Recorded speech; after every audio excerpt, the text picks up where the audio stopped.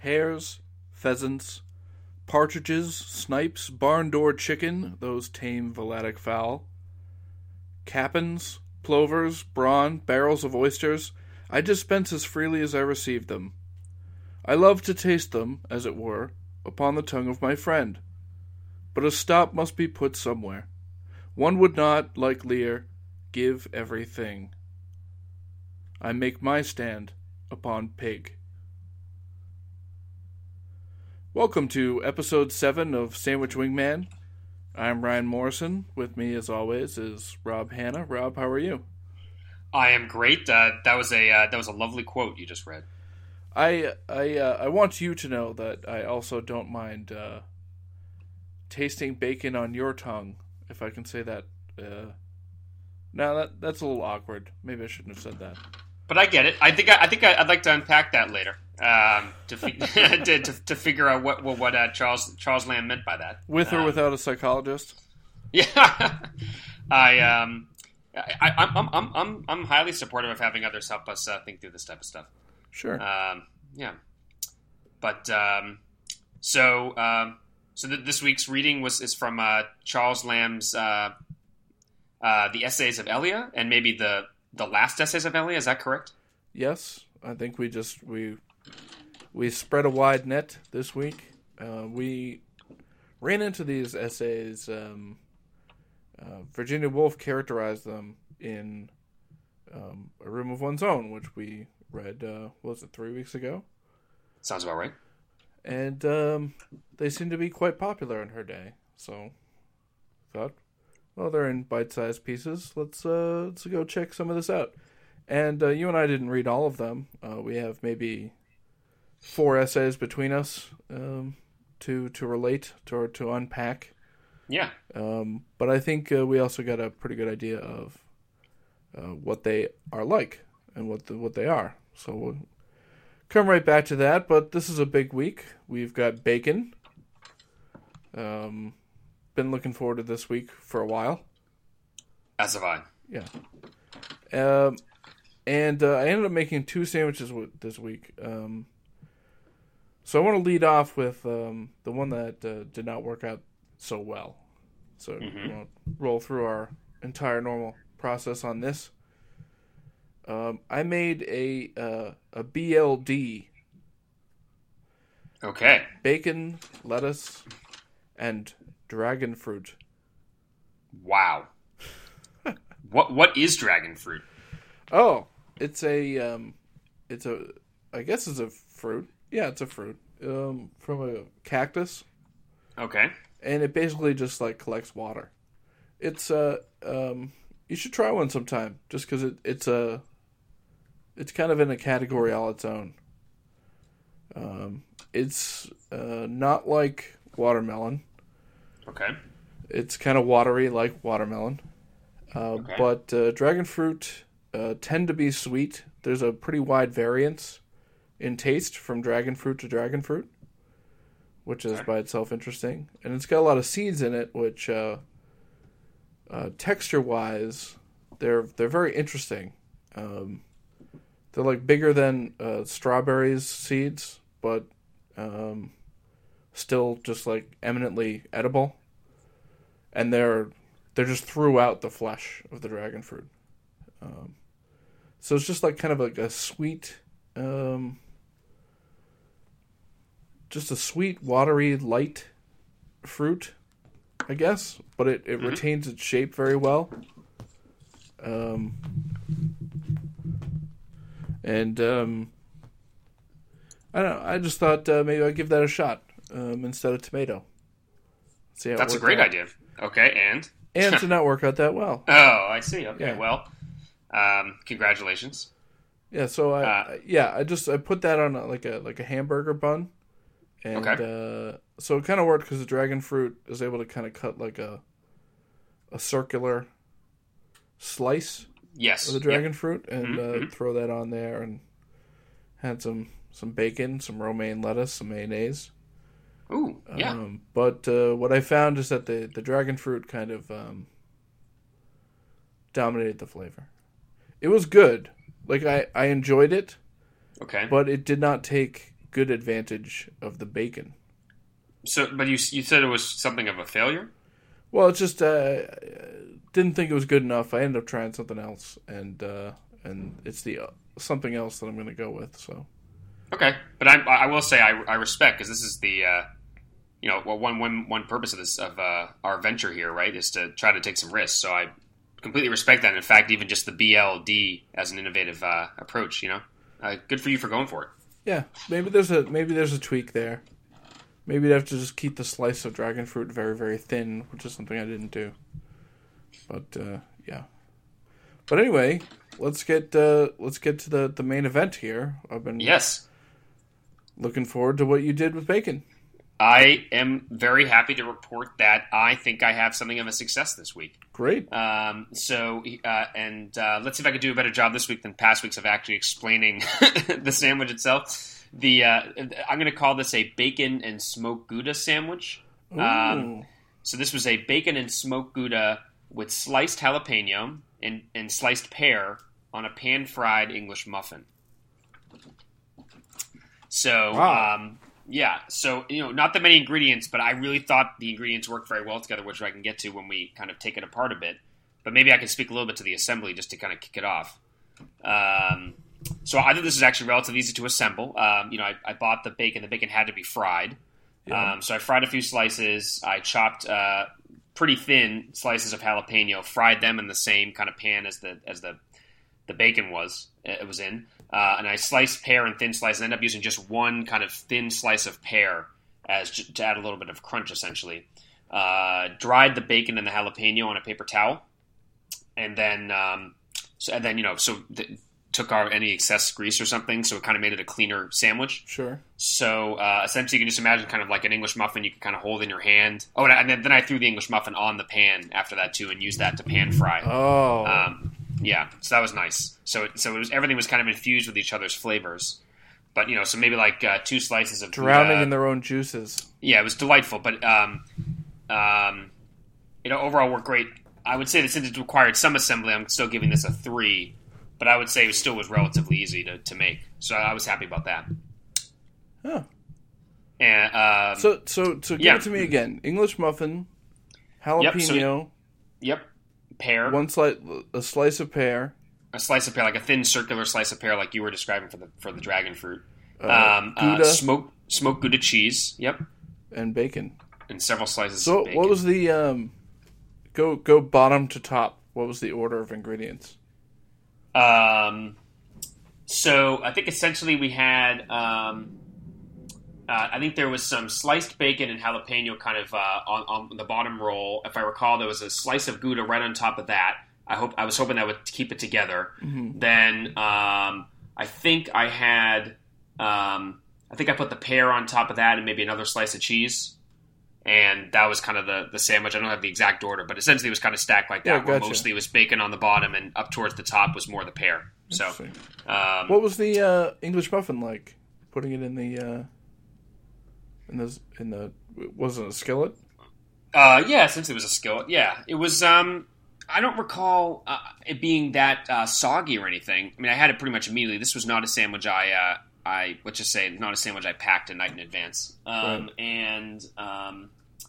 So I just thought everything worked so well. I thought every flavor worked well, and I couldn't just taste most weeks when I report my sandwiches back to you, I normally focus on the bread a lot because I really taste a lot of bread. In this case, I'm not sure if it's just because of the nature of English muffins, but there just wasn't that much to taste. Yeah, right. So maybe it could have added some kind of bacony flavor, but otherwise it just was kind of there as a holder for the good ingredients on the inside. That makes sense. I spent a lot of time thinking this week about the thickness of bread, because even the sandwich that I'm about to go with, right? Yeah, it just felt like I was tasting a lot of bread,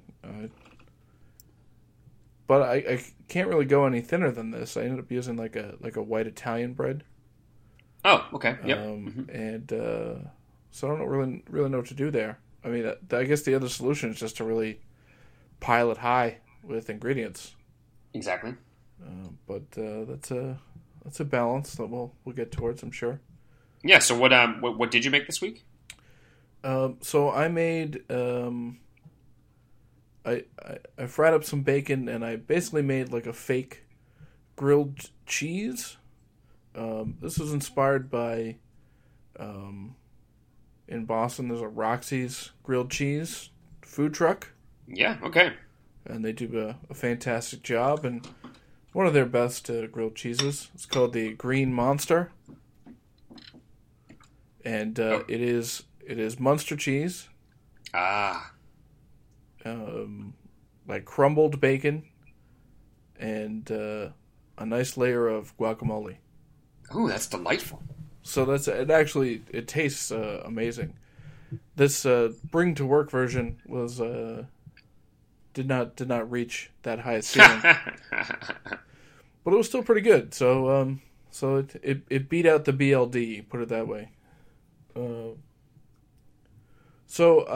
I had the white Italian bread, and I followed kind of the same procedure that I did with the English muffins at work, where I toasted them, and then I was prepared to heat them with the cheese on top in the microwave to kind of melt the cheese without necessarily affecting the bread that much, since they had already been toasted. I did fry up the bacon the night before. As you noted, there's only so many ways around that. Although for the BLD, I ended up using a microwavable bacon. Okay. So there's a way to do that. But I didn't want to do that for this because one of the things that makes that Roxy's grilled cheese great is the bacon is really not in strips. It's all like broken apart and in little pieces. And I really wanted to simulate that.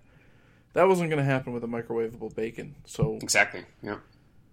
So I fried them in a skillet. I think I ended up using 5 pieces of bacon for this sandwich, and I really just fried them up to a crisp. They were largely black pieces of bacon at the end, and I did the same thing. I put them on a paper towel at the end, drained them a little bit. And I did really want them crumbled, so it ended up being nice that you put them in a little plastic bag to bring to work, mm-hmm.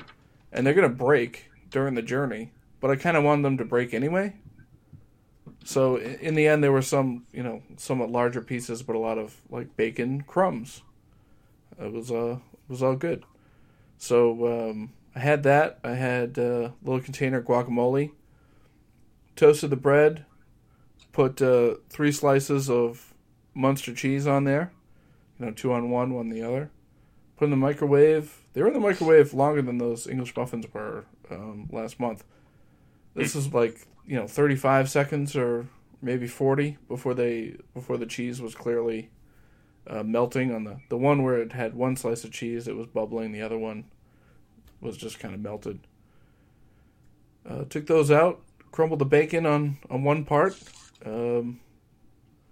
Just kind of spooned out some guacamole on the other side, and made myself a kind of a fake grilled cheese there. I love it. Yeah, how if you had to rate it on your ease of assembly scale? I think I'm going to end up at a 2. Okay. Yeah, just the step of frying the bacon is and plus you add in the microwave stuff. This was not. It didn't feel like a chore. Okay. So, because the night before too, I made some more bacon. Enjoyed bacon in some other ways. It's easy to enjoy bacon. It really is. I very much enjoyed mine as well this week. Great. Yeah, it's great. So let me let you keep going on this one with nutrition. I think we're both gonna have some issues with nutrition this week. Yeah. There were very few redeeming characteristics of this sandwich in terms of nutrition. I don't think I committed any cardinal sins, however, and the guacamole was not a crazy guacamole or anything. It looked pretty good in the nutrition facts.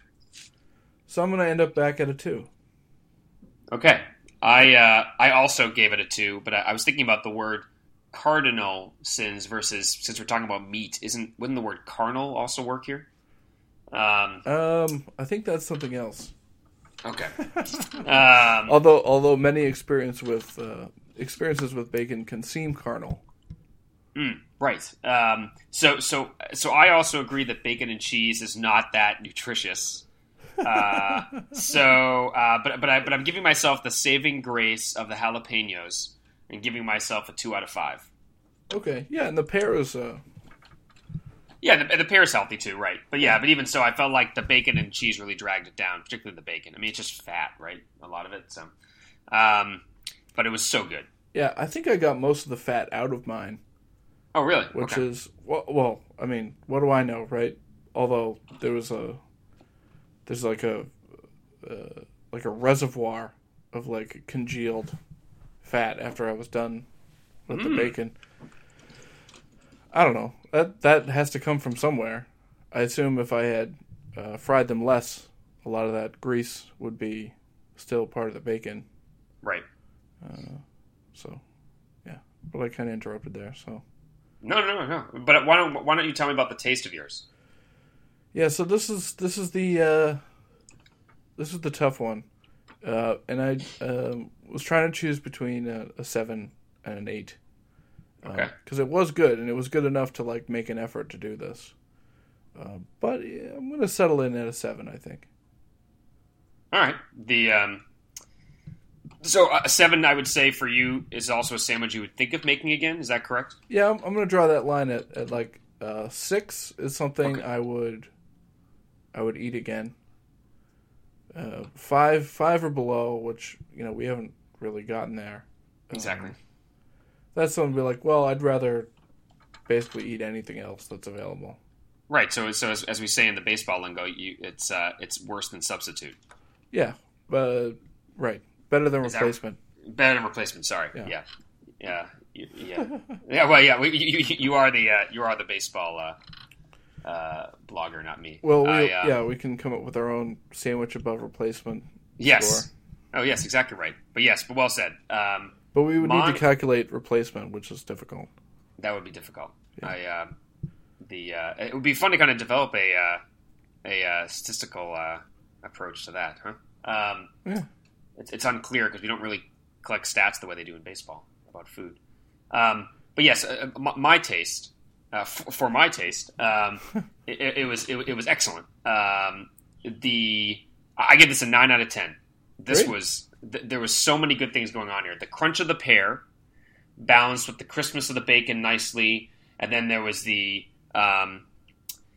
heat from the jalapeno mixed with the coolness of the pear, so that kind of balanced each other quite well. Was the cheese flavor coming through? I believe yes. I don't remember much about the Gouda flavor. I think the bacon was quite a powerful enough flavor that you kind of mostly feel like you're tasting that. Yeah. But the odd thing, and I think this is just about the reason I wouldn't have given this a 10 or something, and I don't know if this is because of just habit, but tasting the smoky flavor of the cheese mixed with the bacon made me crave eggs. Oh, yeah. Like it made me think that this sandwich was incomplete because it did not have an egg in it. But since we already had eggs another week, I decided not to make this with egg.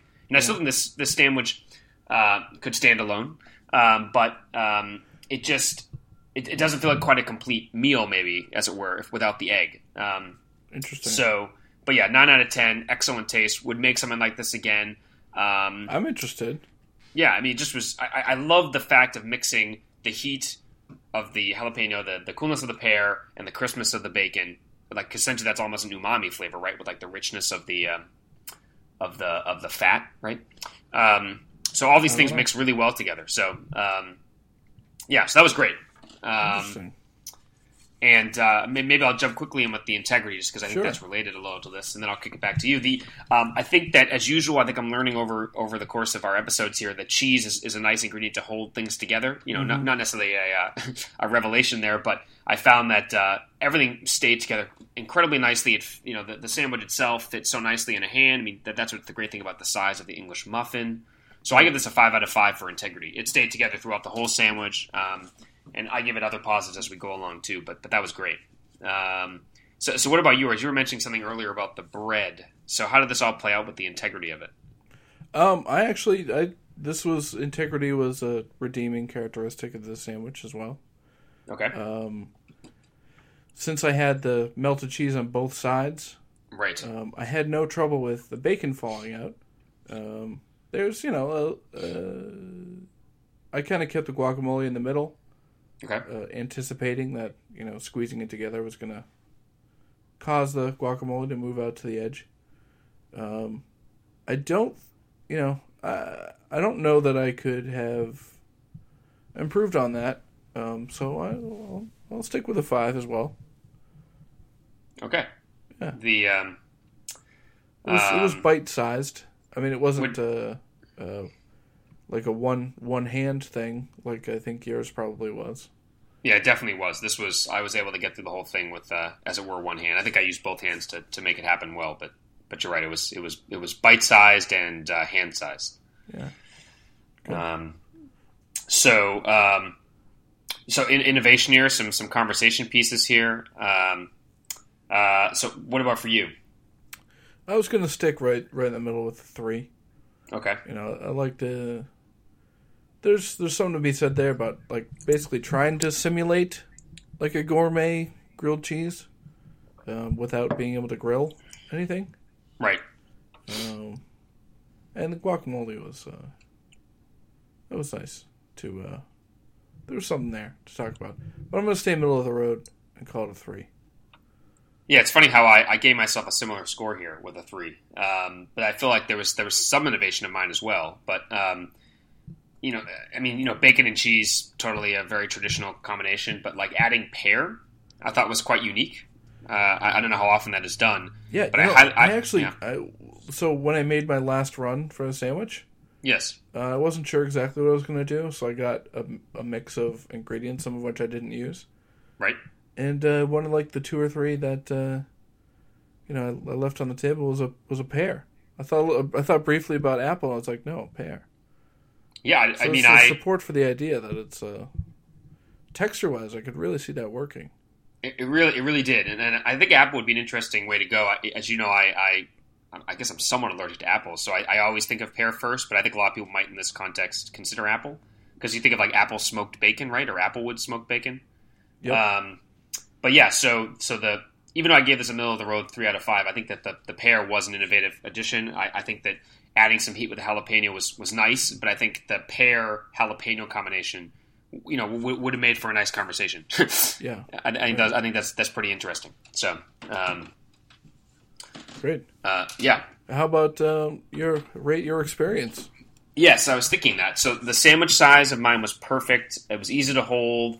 The thin slices of everything worked very well together. I think in past weeks, you know, I more haphazardly kind of built these sandwiches, but this week I was very thoughtful about trying to use, thin slices, so that everything kind of, fit really nicely and it wasn't too big of a sandwich. So this was a 5 out of 5 for me. Yeah, you got a nice.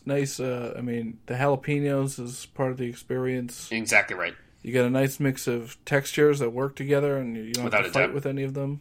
Exactly right. All right, great. This is well done, sir. Well, yeah, thank you. Yes, and and I think people will think that it also was a nice looking sandwich. I was thinking as I was figuring out exactly what layers I had layered. I think once I get the photo up, I think we might find that. I'm not sure where the pear was in the layers, but wherever it was relatively near the top. So I think the picture will kind of tell that story, and I think you'll see that it was a relatively simple looking sandwich, but yet I think it had a lot of flavor and complexity. So, I like that yours really paid tribute to the bacon still. You said the exactly bacon right. still dominated the flavor. That's the important consideration, right? I think that's exactly right. We've got an ingredient. This is not just like a when we do a common ingredient, a limiting factor. But it's like, oh well, what can you do to bring out that ingredient? I guess. Exactly right. And this was a lot of fun to do that. Yeah, great. And what about you for your experience? I'm gonna rate mine middle of the road. Again, this is a 3 experience sandwich for me. I mean, I like eating bacon. It just didn't have. I guess I was just judging it the whole time against the grilled cheese, which is it's grilled. And on this truck, there's some grease involved. I think in that process. Yeah. So it's not dry at all when you get it from the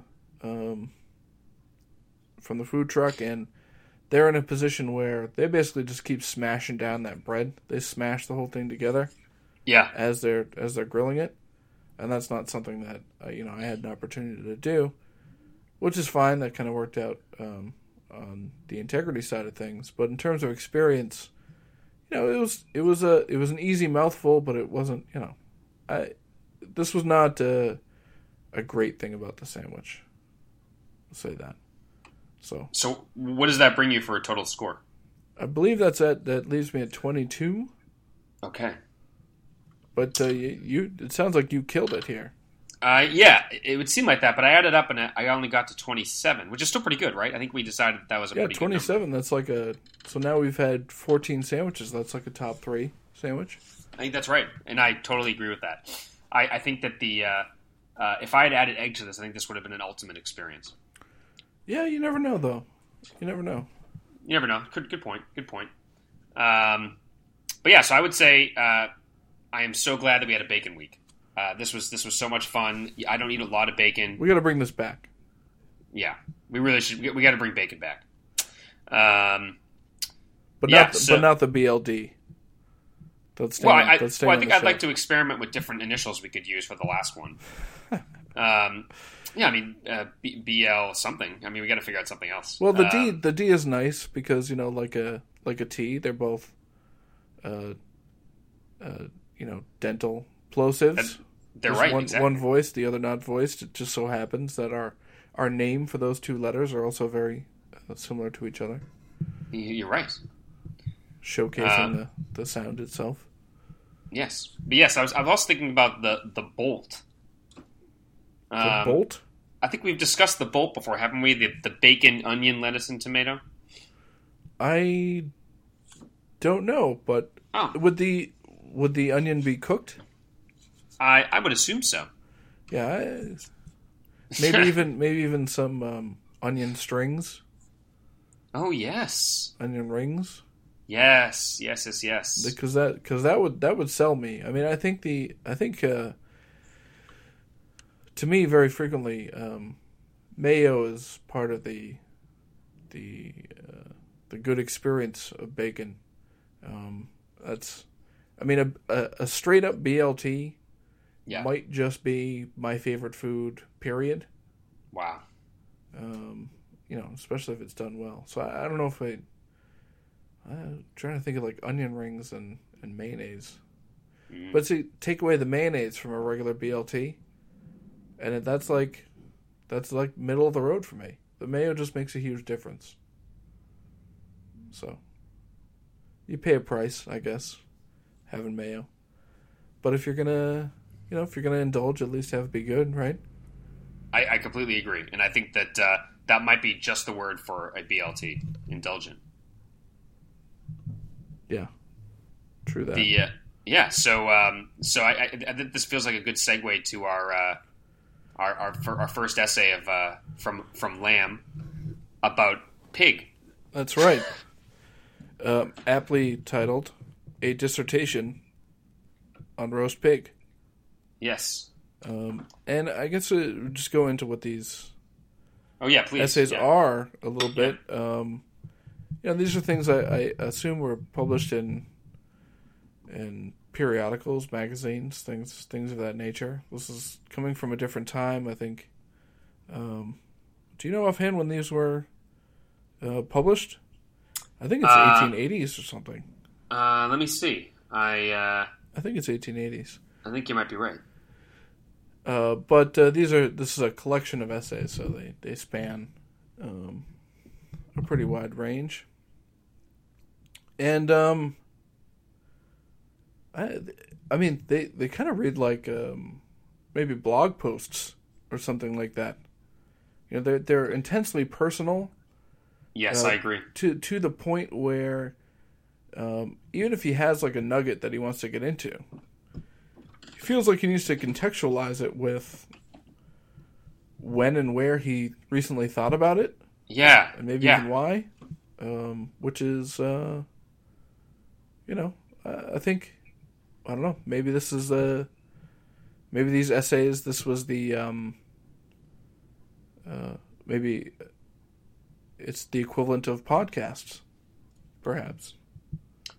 Yeah, and I think it makes for relatively easier reading for the reader, right? I mean, like it's nice to conversational. It's conversational. Yeah, you basically track the thought process of the author. Yeah, and not unlike kind of what Virginia Woolf did in A Room of One's Own. That's right, exactly right. And I found them enjoyable to read, so I can see how they would have had some currency. Did you find the same thing? Yes, the one or two, the two that I read for this week, and we can get into that. I both found them enjoyable. I think some of them took a little unpacking, but I think that at least like the style they're written in was almost whimsical at times, which I enjoyed. Okay, yeah, same here. I think we'll get back to that with our second essay. Exactly. But this first essay, which I kind of had pointed out to you that it existed. Correct. Back a month ago or so. And I don't know how tongue-in-cheek this essay actually is. I think regular readers of Charles Lamb may be able to figure that out, or at least make a more educated guess on that. But this a dissertation on roast pig. The context for that is he basically just retells a story that a friend of his translated from Chinese, he says. And the story goes, more or less, it's about the invention of cooking food, of cooking meat instead of eating it raw. And he says that, according to the story, some 5,000 years ago or something like that, all people ate their meat raw, and it was hard to fathom the idea of cooking it. But he tells the story of a father and son. The son has he's a fire starter. He's got a problem with setting fires. And one day, his father's out in the field or something like that, and the son sets the house ablaze. And they had some new piglets that were killed in the fire. They were basically burned alive, which is not really that fun to think about. But when he went to investigate, his father's still not there.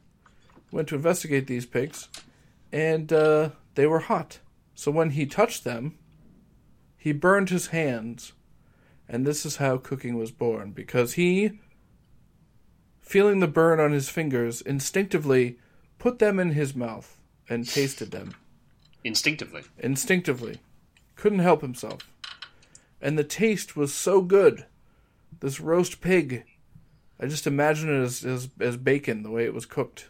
That's why they're doing it this week. Exactly. It was so good, he couldn't help himself. The taste drove him to then just start pulling pieces away from this whole cooked piglet. And he was just devouring this pig when his father came home. Obviously very upset that his house was burned down. I think that was probably his first concern. And all the more bizarre, his son is like picking through the smoking remains of his house and like pulling apart this pig that was cooked alive. And I guess there's some kind of moral problem with this. And the son's like, you don't understand. This is it's just really good. And he like forced some of the burned pig on his father's hands, which burned his father's hands, and his father instinctively put his fingers in his mouth. And the taste was so intense that they, according to the story, then sat down and like ate all of like 6 piglets right then and there. Wow. Yes, very intense. And others in the countryside started to take notice that every once in a while their house would burn down. They would apparently were burning it down on purpose as soon as a sow had some piglets. Like now it's time to burn down the house. Oh man! And eventually they were found out and put on trial. This is maybe I don't know which part of this is hardest to believe, but this is a part that's hard to believe. Okay. Put on trial for their lives because of the moral implications of cooking meat. And but while they were on trial, the jury asked to be given some cooked meat to help them with their decision. And apparently that cooked meat was still hot. The cooked pig was still hot. So every jury member burned their hands and instinctively put their fingers in their mouth. And the taste was so good that they refused to pass judgment on the father and son. And so the cooking of meat was born. It is a good story. It is, yeah. I've never heard it before from any other source. Nor have I.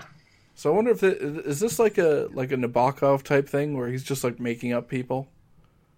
Like I got this from a translation. It's a friend of mine. He's like two steps away, right? Because he's not, even though he's acting like it, he's not defending the veracity of the text. Right. And he's explaining away that I'm working through somebody else's translation. Exactly. So the separation there I think makes like a pale fire. Like creating a new narrator who's also relating another story. Yeah, gives you some separation. The truth can be ambiguous. Yeah, I think it's just if I had heard this story, I think I'd also would want to retell it. I think that there's something stylized about it. I did. Yeah. Right. There's something very stylized about the fact that everybody has to put their fingers in their mouth after they burn themselves. They didn't want to, but it was so instinctive. Yes, and then so immediately delicious. Yes, right. It does make you think about the history of cooking and food. I mean, I don't know much about it, but you wonder how much of it was incidental, right? Yeah, I mean, I don't like to. I'm going to go ahead and say that probably nobody ever thought that the only way to cook meat was to burn their house down. I think that's smart. Yeah, just people invest a lot of time and effort into their houses. Just seems like kind of a waste to burn down a house. As good as bacon is, yeah. I mean, they could have been so confused, perhaps, that they felt they needed to have the whatever flavor of the burnt house associated with it, so they just wanted to replicate that. Interesting. That can make some. They can make some sense, certainly. Yeah. I mean, I don't know. I mean, it's already kind of a story hard to believe, so we could probably make up any sort of or impute any sort of motives or motivations. Well, good story or no good story. We were doing the essays of Charles Lamb this week, and exactly. It was a very relevant story. I don't know that there are really any nuggets in there. No, but it was a fun story to retell. I think there might be, here's an essayist who writes about a lot of different topics.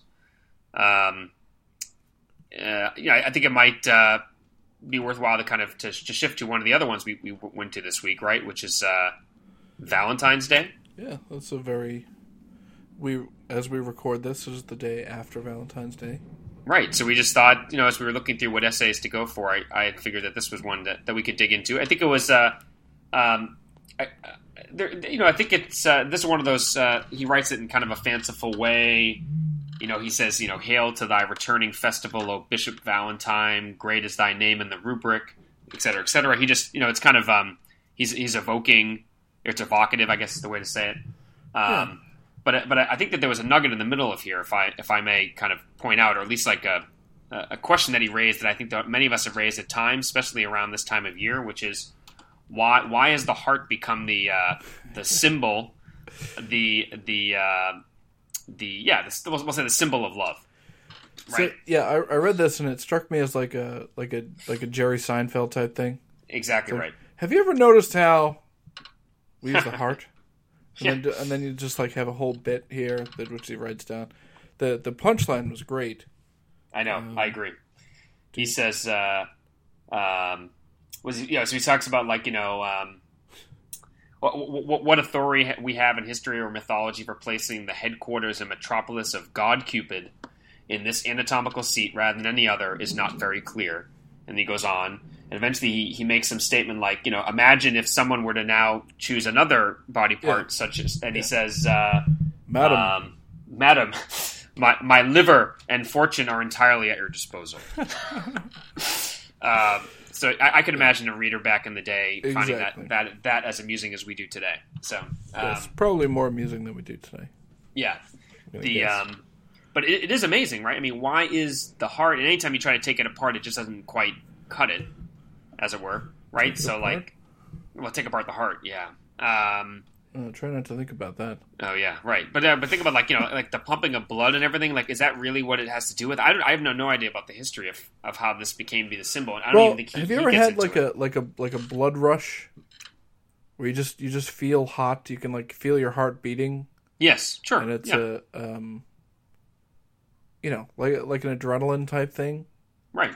I wonder if that's it. Yeah, if you really get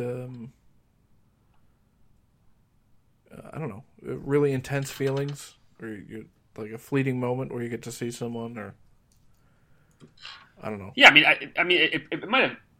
Yeah, it might have something to do with that. Maybe at some point, people assumed, people associated the flowing of blood maybe with those feelings, right? So I guess the humors.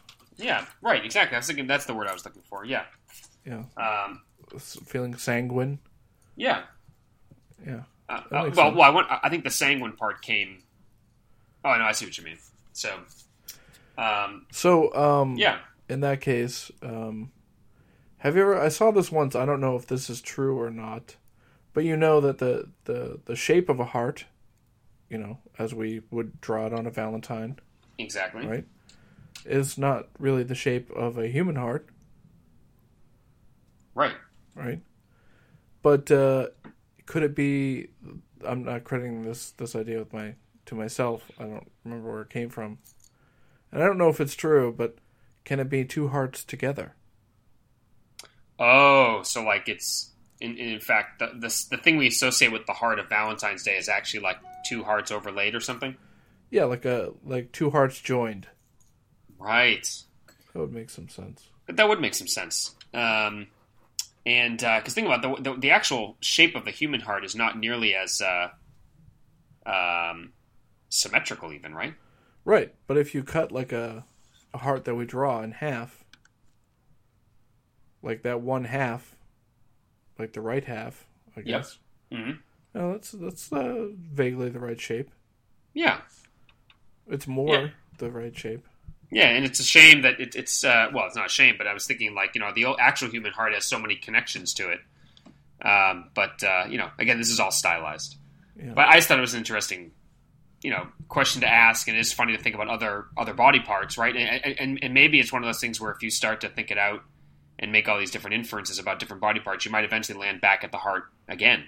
Like it may actually have the best logic associated with it, right? Yeah, I can think of some other human organs that are in some ways more associated with love, but we can leave that there. There's one other thing from this essay that I wanted to bring up, which is this little story he told of his friend. I wonder if all these friends are made up, but a friend who lived across the street from this girl that young woman that he really liked. Yes. And he sent an anonymous Valentine, which I think was part of the appeal originally. Right. Right. But the idea of like enjoying making someone happy anonymously. Like these days if someone sent a Valentine, wouldn't you expect to find out who it was from, even if it wasn't clear from the beginning? Wouldn't you expect to eventually find out? You mean but through inference, or actually through someone actually revealing themselves? Yeah, like let's say someone's playing a game or something, but the end of the game is for the person to be revealed. I would think. Yep. I think that expectation is so high that if you got something anonymous and the mystery was never solved, it just wouldn't be a good thing. I don't know how good a thing it would be. Yeah, I agree. Like it makes me think. Sorry to interrupt. It makes me think of the concept of a secret admirer. Right. But the secret admirer still wants to be known. I think at some point. I think at some point. Yeah. But you're right. I mean, but even just the I mean, you raised the interesting issue of just the anonymous good acts more broadly, right? In some sense, like when we're talking about Valentines and you send an anonymous Valentine, I think you usually do it because you're nervous or something, but you want them actually to eventually know you, but it could be nervousness or anxiety, right? But I'm thinking like broadly about acts of kindness, doing them anonymously, right? Like when people donate anonymously, this happens all over the place, and in some sense, it's the exact opposite effect, right? Where you actually there literally has to be don't. A way, yeah. Mm-hmm.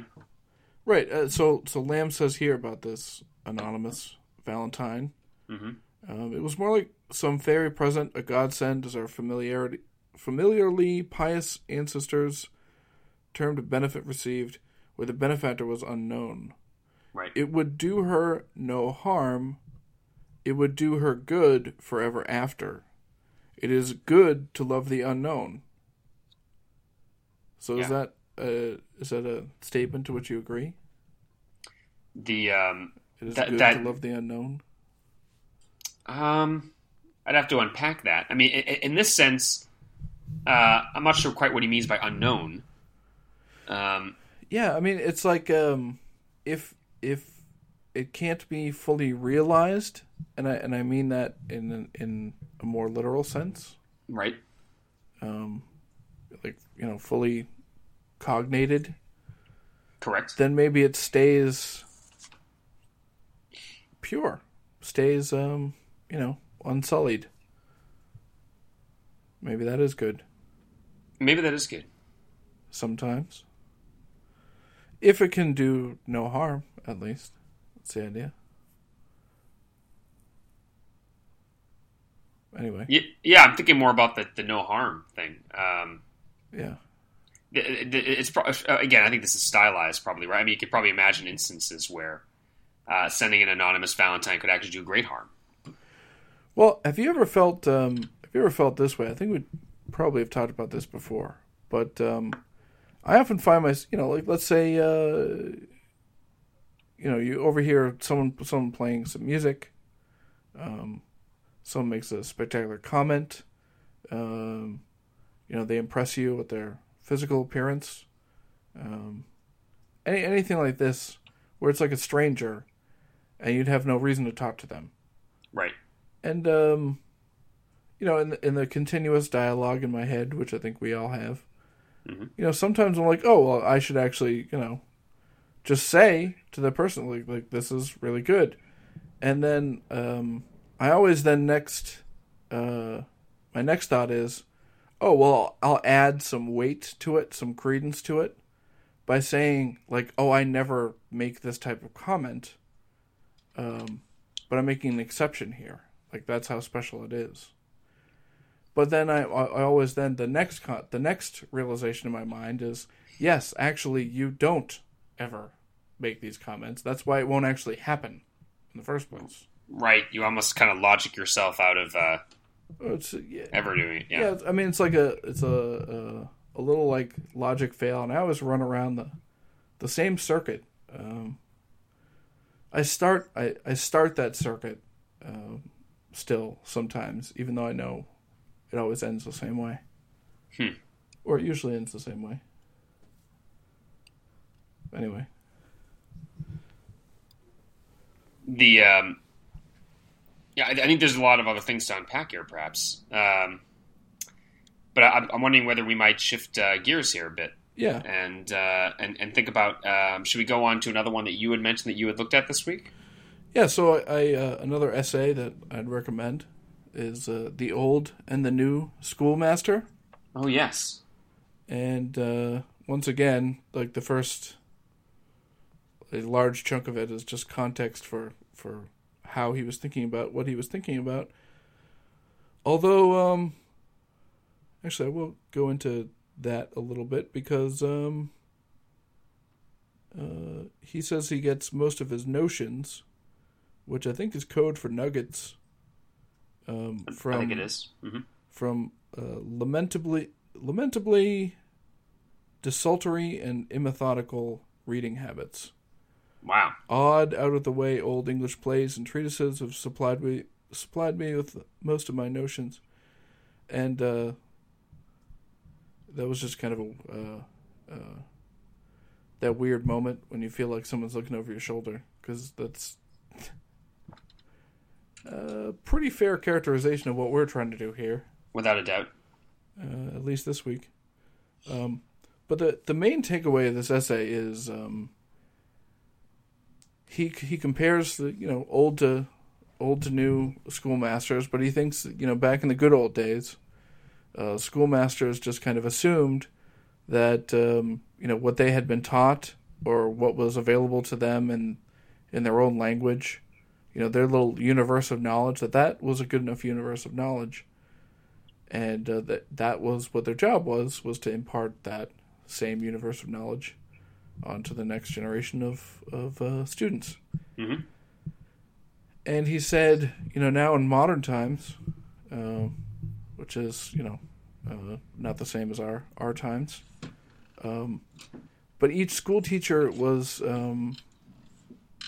expected to kind of be a master of everything and to be able to teach everything and to know everything, a wider variety of subjects. And I think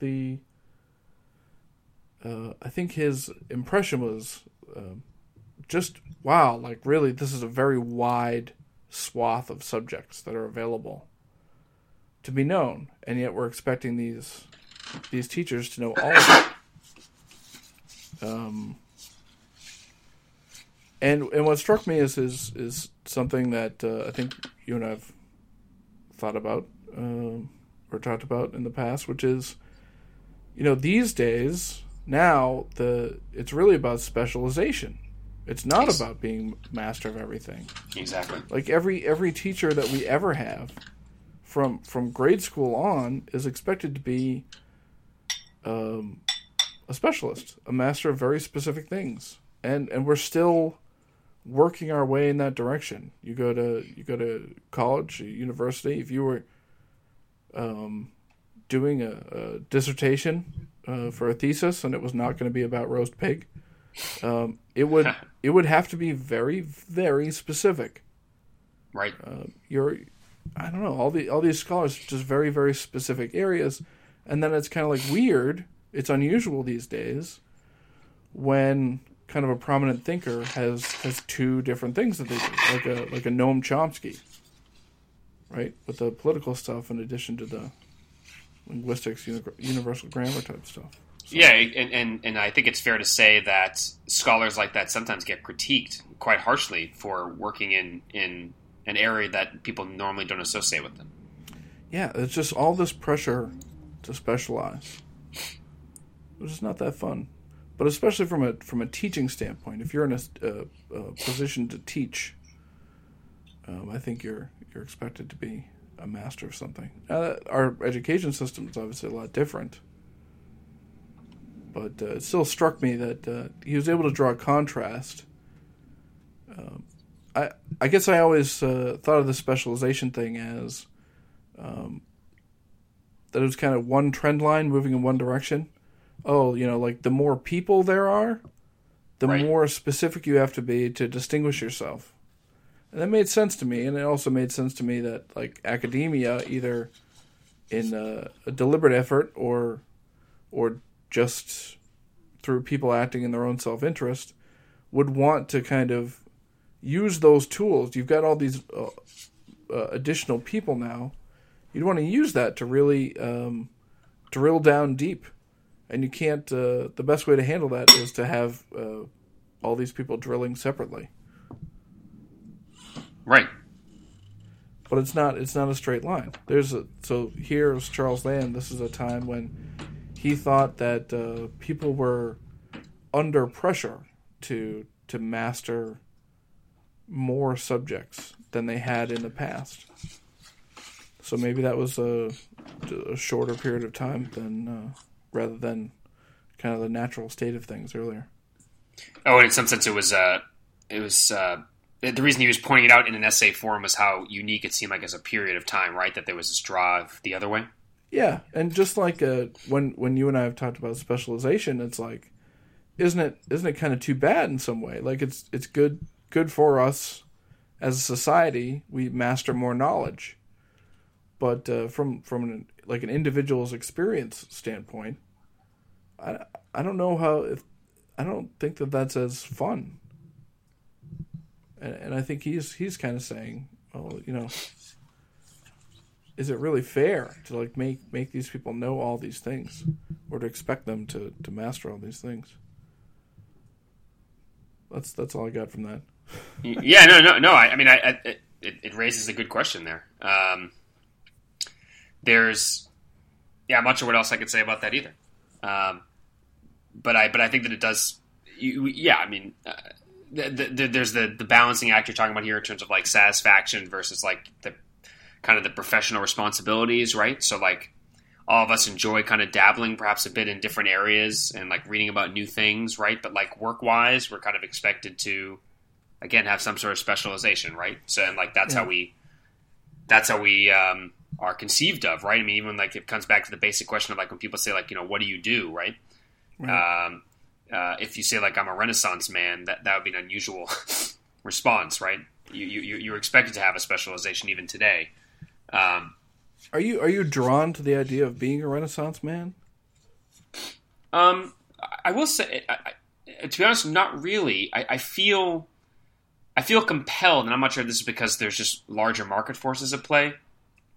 But I sometimes feel compelled to develop expertise in a particular area. I feel like that seems more valuable professionally. Mm-hmm.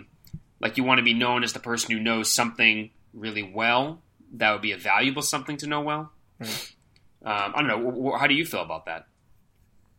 Yeah, I mean, it's like if you were going to be a musician, like how useful is it to be pretty good at like 8 instruments? In a lot of respects, I think it would be better for you personally to be just a little bit better at one instrument, even if correct. Yeah, I think that's exactly right. I think I wonder if it's something to do with just perception of other people or the way we understand others. We want to put people in boxes, right? Like that helps us get through a diverse world, right? That we try to understand people as like, oh, this person is X and expert in Y. This person is this. So maybe like we just have difficulty conceiving of people who could be excellent at like 5 different instruments. So it's like, no, that doesn't make any sense to me, right? It literally does not make sense. Yeah. Yeah, but to me, I'd rather I think I'd rather have some fun with 5 instruments than I would, spending all that time mastering one. I think. I have always been attracted to that idea. I think it's a very attractive one, and I wonder whether there are, and this essay might raise that question, whether there are times in history where Renaissance people are valued more than they are at other times in history. Yeah. Yeah, I mean, we just did Ben Franklin, too. Exactly right. Yep. That's another pretty good example. Exactly right. It was a guy who was most prominent, in his country at multiple things. Let's live in the dream, I think. That's right. I mean, and we could try to think of examples in the modern day to that extent, but it definitely seems like, the only person that comes to mind is a James Franco, right? People sometimes use the I forget what the word is, the Latin word for it, but is it epithet or the whatever the word is for like a short phrase that's sometimes used to associate with someone's name, like in Homer or something. Yeah. That's correct. So Renaissance man, master of all ways of contending. Yes, which I love. Probably the most famous epithet of all. Right, exactly right. But I just think it's interesting that he is able to be associated with that, and is valued for it. That is interesting. But just imagine a world, Ryan, where everybody could be called that. It'd be very hard to. It's hard for me to imagine. I also think it might be hard for a society to exist if everybody decided to try to be expert or at least well versed in everything or many things, right? Like, how would that world work, right? I mean, I'm not sure if it's the way we were raised that we can't conceive of that. Yeah, right. I mean, like it's not mathematically possible for all of us to be special in several ways. Exactly right. Because that's just not what the word special means. Exactly right. And like, but if everybody who's on David Letterman as a guest was always introduced as, and this is Mr. Hanna, Jack of all trades. Jack of all trades. Yeah. It just seems like that would be not as interesting of a world to live in. That's right. That's true. Those are people you want to know and not necessarily know from afar. Exactly right. Yeah. Yes, which might lead me to I don't know if you want me to dive into even yet a more essay. We may not this week, but I'll just kind of round away from it, or one takeaway. I'll raise it briefly and then maybe we can close out. But like the essay I looked at was called "The Sanity of True Genius," which I think is somewhat related to our concept we were talking about here of jack of all trades, etc. And I think the nugget here, but I would love to continue to unpack it even in my own mind, even after this.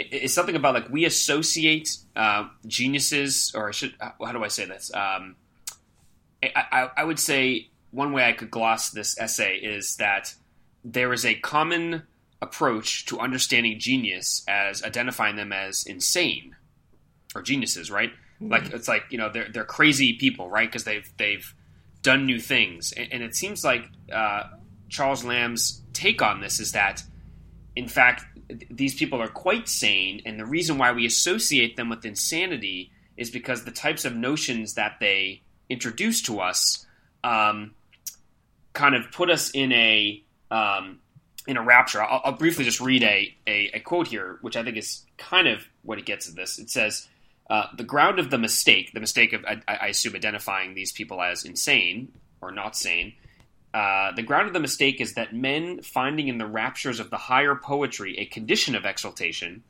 to which they have no parallel in their own experience, besides the spurious resemblance of it in dreams and fevers, impute a sense of dreaminess and fever to the poet. So when you read great poetry, you might get to like kind of a heightened state. And so you associate that heightened state with what the writer of the poem, or the poet himself, right, or herself, was in. You assume that the state they were in, that you are in, is the same, right? Yeah. So that kind of brings us back a few weeks, right? I'm sorry, that was. Poe had some things to say about that, right? I think that's right. Yeah, I don't recall specifically, but I bet he addressed that in his essay there. And we don't have to dig too much deeper into this, but I thought it was an interesting notion of the parallels between the experience of great art, like the way we experience it, and how we impute from that experience what the experience of the artist, him or herself, had. That makes sense, because we just said not too long ago, it seems like it's always very important to Charles Lamb to explain how he had arrived at a certain idea. Exactly right. So he wants to make it seem like it was a much more mundane, as it were, I think literally mundane experience. So there's kind of virtue in that. Right. He has to kind of like prove how accessible it is. Or at least he feels like he should, right? He feels almost an obligation to the reader to make it seem like that. And I'm not, and again, we may be over imputing ourselves here or over inferring, but it seems like it was a very interesting title of an essay, "Sanity of True Genius." And admittedly, there's some long paragraphs, as you remember from your own reading too. So it's hard to kind of dig all the stuff in. But I think that he was trying to fake, or not fake, but emulate the kind of rapturous state in some of his writing in this particular essay. I see. But I think he was trying to make the notion. He said, imagine yes, you have this feeling, but when you get up in the morning, you realize how crazy. Well, I don't know. I won't go into that. But the bottom line is that he's just trying to make it seem like it may not be for the genius, him or herself. It may actually be a very kind of natural state and not a heightened one, and quite sane and rational when they derive great art or design it, right? So, but yeah, I just wanted to touch that briefly, just because it reminded me of the Renaissance man thing you brought up. So, something to think about. But I think